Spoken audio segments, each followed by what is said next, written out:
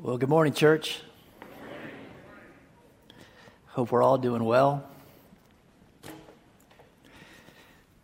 Before we get started this morning, I want to invite you to our congregational council.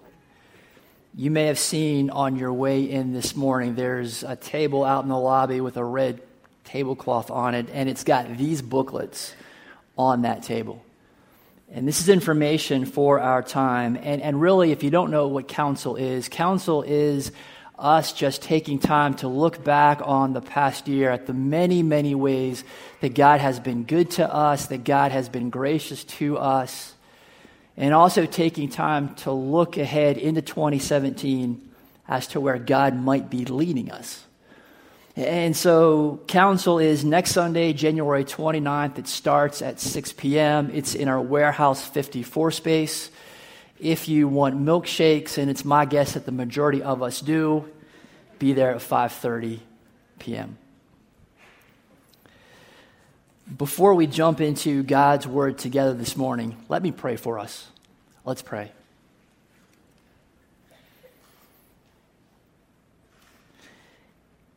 Heavenly Father, as we take these next several minutes to come and to dive into your word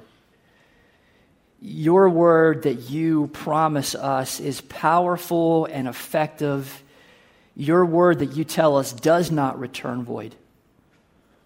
May we, over these next several minutes, as we talk about unity and our call to reflect the self-sacrificing love that you pour out on us, and the ways that conflict can absolutely take our eyes off of our mission, our purpose, off of you. May we, over these next several minutes, we just want to give you free rein in this space, that you be fierce among us, that you drive your truth coming out of these words of life deep into our hearts. We pray these things in the powerful name of Jesus. Amen. Have you ever found yourself in conflict with someone? There's a disagreement. There is something going on between you and someone else. And honestly, that situation is so difficult that you cannot see a way forward in that relationship. So, not just a simple misunderstanding, but real hard conflict has occurred between you and someone else. And honestly, for all intents and purposes, that relationship is bleeding out. At one of my prior jobs, I was working in the area of quality assurance, and I did that for a couple of years and felt the desire to expand my skill set into production. And so was able to talk my way into a lat move into the production planning department. And once that lateral move got green lighted, I would begin to tell people about this move, and they would get this funny look on their faces. And in my mind, I'm thinking, okay, what do you know that I don't know? And they would say something like, oh, that's the department that so-and-so works in. And so was this notoriously difficult person who worked in the production planning department, and I was going to have to work with them. But I'm usually pretty laid back, and I can usually get along with anyone, so I thought, no worries. And 6 months later, I actually left that production planner role. That person was so extremely difficult. That conflict between me and so was so sharp that I went to my new bosses to explain the deal, that this situation was not going to work. And despite their promises to me that things would change, I was done. And I worked out a jump out of production back into QA. That conflict between me and that other person was so sharp. That situation was so broken, it was too much, and I bailed. And so often I think that when we hear stories like this, there's a tendency to want to ask the question, that whole thing, well, whose fault was it? And I used to be there. right? When that whole story played out almost 20 years ago, I could give you 10 reasons why what happened there was not my fault. But today, when I look at that same situation, the thing that really strikes me is the fact that in that conflict, because it was not handled well, but in that conflict, there were no winners. Regardless of who did what, everybody lost. My desire to expand my skill set into production, that came to an end. The production planning department that had been training me for about 6 months, their investment in me was lost. That notoriously difficult person, while they didn't get fired, that person had once again lived up to their reputation as difficult to work with, and they essentially cut themselves off from any mobility, let alone an upward mobility within that company. And that's the reality with any conflict, with anything that threatens our unity. The stakes are high. And if that conflict is not navigated well, if unity is not safeguarded, serious, devastating fallout will occur. And in those situations, everybody loses. I wonder if you know this from your own personal experience. Ever been part of a conflict, regardless of who did what, ever been part of a conflict where things were not navigated well and it got ugly? I wonder if that's you, if you'd be willing to just put your hands up. And I want us to look around, right? So many of us have our hands up right now. What was that experience like? How did that experience, how did the fallout from that experience feel? Right? If you could pick one word to describe that situation, that conflict, one word to describe the fallout, what word would you use? Anyone want to share your word? Painful. Frustrating. The words keep coming. Right? Embarrassing. We could go on and on. But the reality for us is that conflict is a part of normal everyday life. Do you see it the second you dial into TV or any other media outlet? Yes, you do. Sometimes it feels like it's the only thing that's being covered by the media. Do you see it in our community? Yes, you do. Do you see it in your homes? You can ask my kids on this one, yes, and it can be over the most insignificant things. Hey, who guzzled all the Mountain Dew? I didn't get any. And granted, someone chugging the Mountain Dew is not an earth-shattering thing, but it is still a pocket of conflict, still disrupts the unity inside our family. Do you see it in the church? Absolutely. And so this morning we are going to see that we have to proactively chase hard after unity in all areas of life, but especially inside the church. Because that's where Paul goes as we dive into Philippians chapter 4. The Apostle Paul will always chase hard after unity. That we are together, brothers and sisters in Christ, that we are together on mission to see God glorified, to see the darkness pushed back, to see the good news of Jesus advance.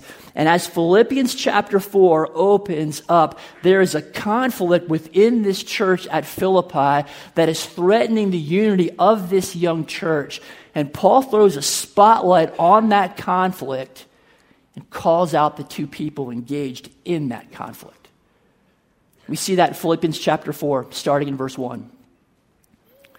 Paul writes, therefore, I'm going to get one word into this and stop.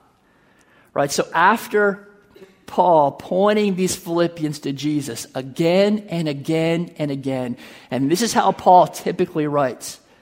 After absolutely pointing these Philippians to Christ and the new life that is available in him, Right? Paul has just said at the end of chapter 3 that the thing that he wants more than anything else is to know Jesus more and more and more. And to get that, he is pressing on, he is pressing in, he is forgetting what is behind, he is straining towards what's ahead.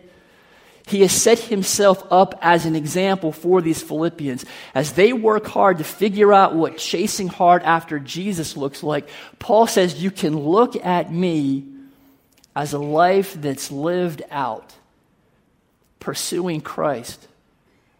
And what that looks like in the middle of just normal, gritty, everyday life.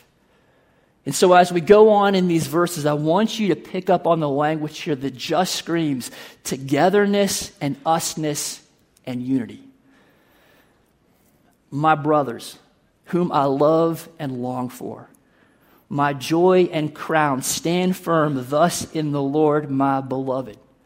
Right, so lots of words here that scream unity. But beyond that, what Paul is doing is he is circling back and starts to pull forward some of the same ideas, some of the same words that he's already used within the book of Philippians. We see that back in Philippians chapter 1, verse 27, where Paul wrote, "Only let your manner of life be worthy of the gospel of Christ, so that whether I come and see you or am absent, I hear of you that you are standing firm in one spirit, with one mind, striving side by side for faith, or for the faith of the gospel." And when we worked through these verses back in the fall, remember that we said what Paul is doing is he is conjuring up for these Philippians. Philippi is a military town, and he is conjuring up for these Philippians this image of a Roman shield wall. Soldiers standing together as one, fighting together as one, shields locked together in the front, shields locked together overhead, advancing as one to take ground, advancing as one to defeat the enemy. So in Philippians chapter 4, Paul is going to circle back to the groundwork that he's already laid in Philippians chapter 1. He's circling back to the groundwork that he's already laid in Philippians chapter 2, where he wrote in verses 3 and 4, "Complete my joy by being of the same mind, having the same love, being in full accord and of one mind. Do nothing from selfish ambition or conceit, but in humility count others more significant than yourselves. Let each of you look not only to his own interests, but also to the interests of others." And so Paul has been building to this moment here in chapter 4, really throughout this entire letter. And so he says in verse 2, "I entreat Euodia and I entreat Syntyche to agree in the Lord." Even in the way that Paul makes his appeal to these two ladies, that word entreat has this sense of because of our close relationship. And again, Paul is stressing the togetherness here, but because of our close relationship, let me call on you to do the right thing here. Let me encourage you to agree. That Paul is calling out these two ladies might feel like he's calling them out to embarrass them, but honestly, the opposite is true. For Paul, and remember, Paul is in Rome, but for Paul to have heard about this situation, whatever this conflict was, this conflict is obviously impacting this church. So much so that everyone would have been aware of exactly Paul was talking about if he had danced around this issue without naming names. As best as I can tell, Paul is not from Lancaster County. Paul is not going to do the passive-aggressive thing. And in the literary style that these kind of letters take, it would have actually been more harsh for Paul to do the passive-aggressive thing and not name names. So that even in the way that Paul calls out these two ladies, even though to us it seems heavy-handed, Paul is guided by his love for these two people and guided by his love for this church. Verse 3, "Yes, I ask you also, true companion, help these women who have labored side by side with me in the gospel together with Clement and the rest of my fellow workers whose names are in the book of life. So Paul closes these verses here by moving to get help from this person in Philippi, and we don't know who this person is that he calls true companion, but obviously someone that he trusts. Paul is moving to get help for these two, and again, in this verse, notice the language that just screams us together and unity. So where does that put us? What are you and I supposed to take from this? Well, let me start by asking you this. What's at stake here? And we can do better than that. So let's dial in. What's at stake for these two women? What's been at stake for you when you've been locked in a conflict? Obviously, the relationship suffers. But what starts to happen when people start taking sides and, hey, on this one, I'm with Euodia, no, I'm with Syntyche. You can see how those lines of unity within the church quickly begin to fracture. So not only is the relationship between these two ladies at stake, but also relationship with others. Does their influence get compromised? It does. Does their witness get compromised? It does. Which leads us to what's at stake for the church. Will the church potentially lose sight of its purpose? Can, in the middle of this thing, the church lose sight of its mission? Did these people start to wound each other? I said before that we are together on mission, right? The purpose of the church is that we are together on mission to see God glorified, to see the darkness pushed back, to see the advance of the good news of Jesus. So how does conflict, how does disunity get in the way of that? And the answer is that when I'm focused on attacking you, or I'm focused on defending myself against you, that's the thing that fills my field of vision, not the purpose, not the mission of the church. Which leads us to what is at stake for the city of Philippi. Right? If this conflict begins to spread, and in that way, conflict is like a cancer in that it can easily spread, and once it does, it will drain away life. But let's say this conflict at Philippi, the church there, begins to spread, and you are living in Philippi, right? You're not a believer, but you are someone who is seriously beginning to wrestle with the claims of Christ. And you look in on this church that is supposed to be the body of Christ, and it's riddled with conflict. Who's going to say, yep, I want to be part of that mess? No one is. And so the bottom line reality for us is that conflict has the potential to absolutely knock a church out of the game, to blind a church to its purpose, and to neuter the appeal of following Jesus to an already unbelieving and already skeptical world. Why do you think Jesus says in John chapter 13, a new commandment I give to you? That you love one another just as I have loved you, you are also to love one another. By this, all people will know that you are my disciples if you have love for one another. What Jesus is saying here is that people will know that you belong to me, right? The screaming neon sign that indicates that you are a follower of Christ is that self-sacrificing love that you show to each other. Right, look back to the start of this church in Philippi. We saw this in Acts 16 back in the fall. But when that Philippian church is planted, when that church is launched, right, the church family consists of a wealthy fashion entrepreneur, a formerly demon-possessed slave girl, and a hardcore jailer. The kind of people that just don't come from different parts of town. They come from completely different universes. So what is it that allows them to be able to come together to be the church when normally these kind of people don't even give each other the time of day? Well, obviously something has happened to them. Something has taken place in their lives that has caused them to totally deviate from the script that culture gives us of who's supposed to hang out with who. And the easiest way to explain this is to say that the one thing that unites the church, and that is Jesus. The one thing that unites the church is far greater than the 1,000 things that could divide it. Like status or address.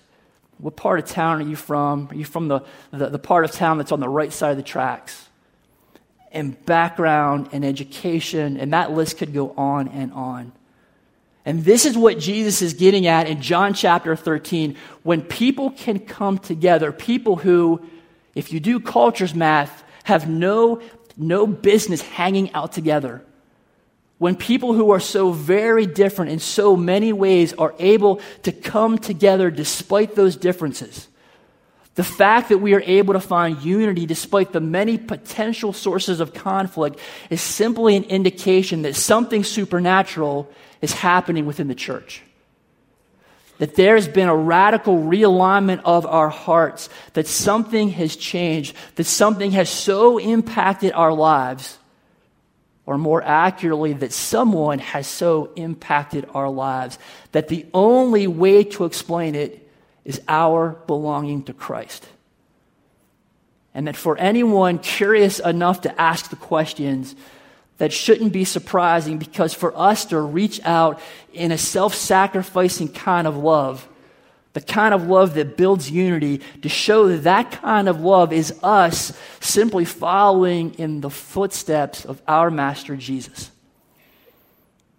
But for the Philippians, the kind of supernatural unity that marked them back in the early days, that's now under attack. And so you and I have to know that unity is fragile. This church, NBIC, has been known for and has enjoyed a sense of unity that honestly I have rarely seen in a church before. God has so richly blessed us.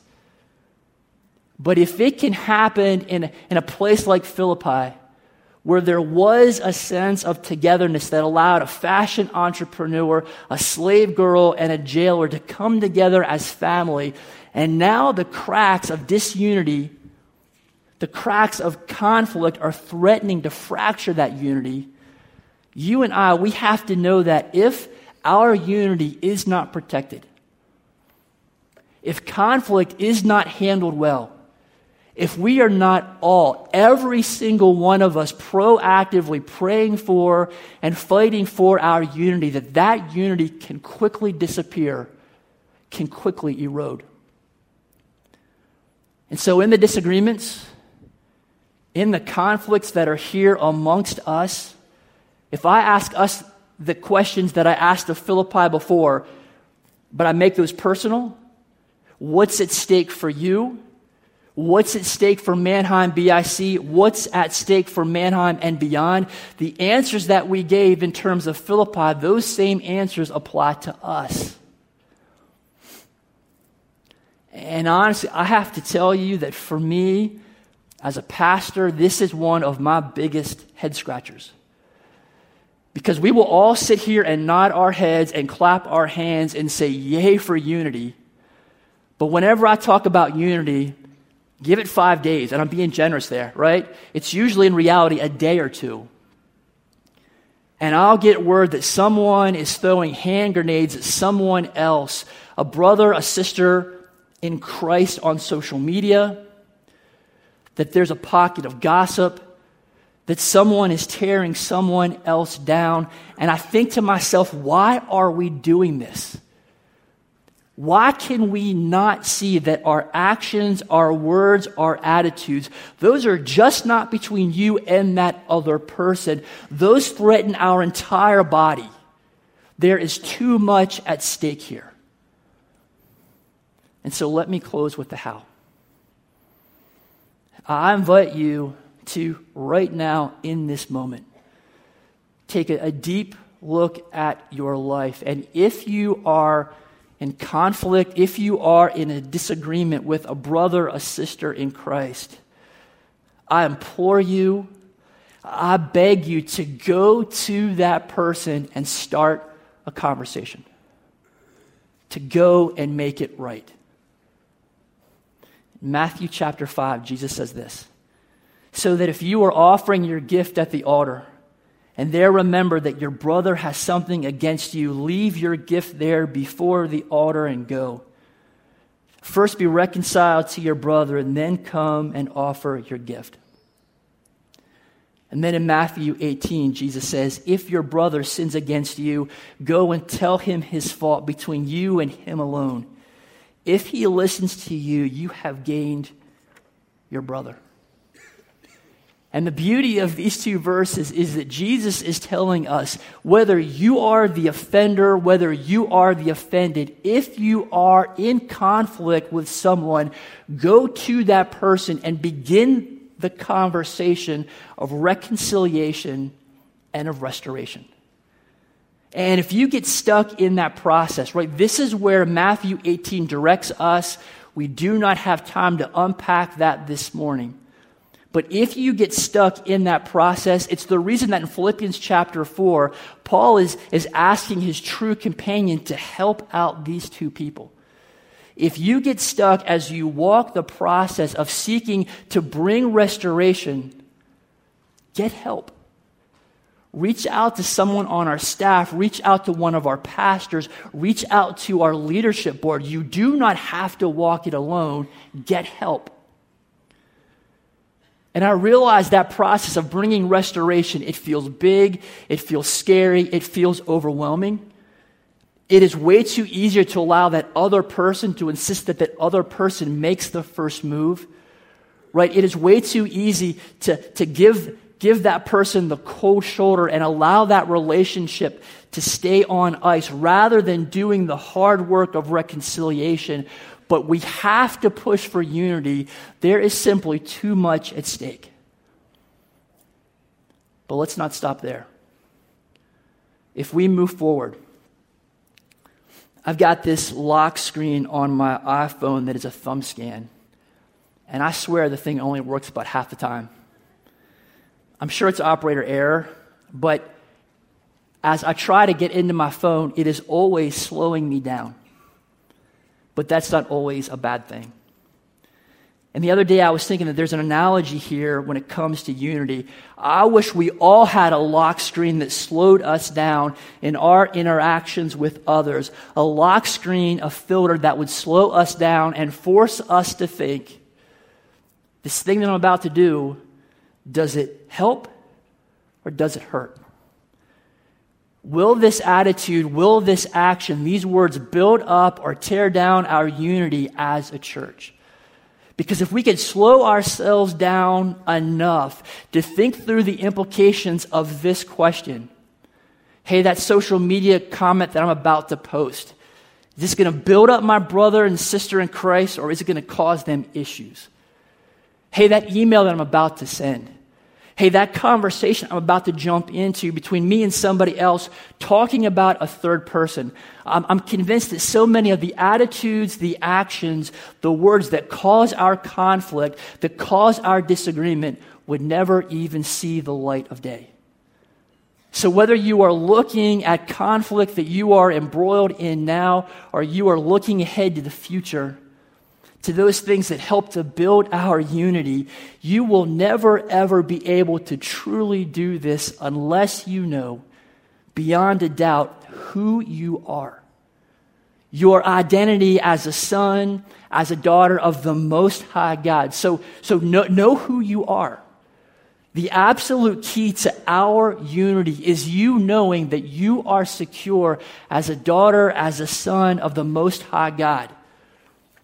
Because it's only as you know, not intellectually, but it's only as you know deep inside your soul that you are ultimately secure. That no matter what happens to you, that God has got you, that you are good no matter what. It's only as you know that your future with him is certain that you will be free to die to your rights, that you will be free to serve those people that you would rather not serve, that you will be free to not get your way, that you will be free to lose and to let others win. And this is the reason that Paul has been pointing these Philippians back to Jesus again and again and again throughout the book of Philippians, because it's only when you know who you are in him that you're able to step out of the way and say, you know what, I do not need to win this fight. I do not need to win this conflict, because our unity together is so much more important than me being right. There's too much at stake.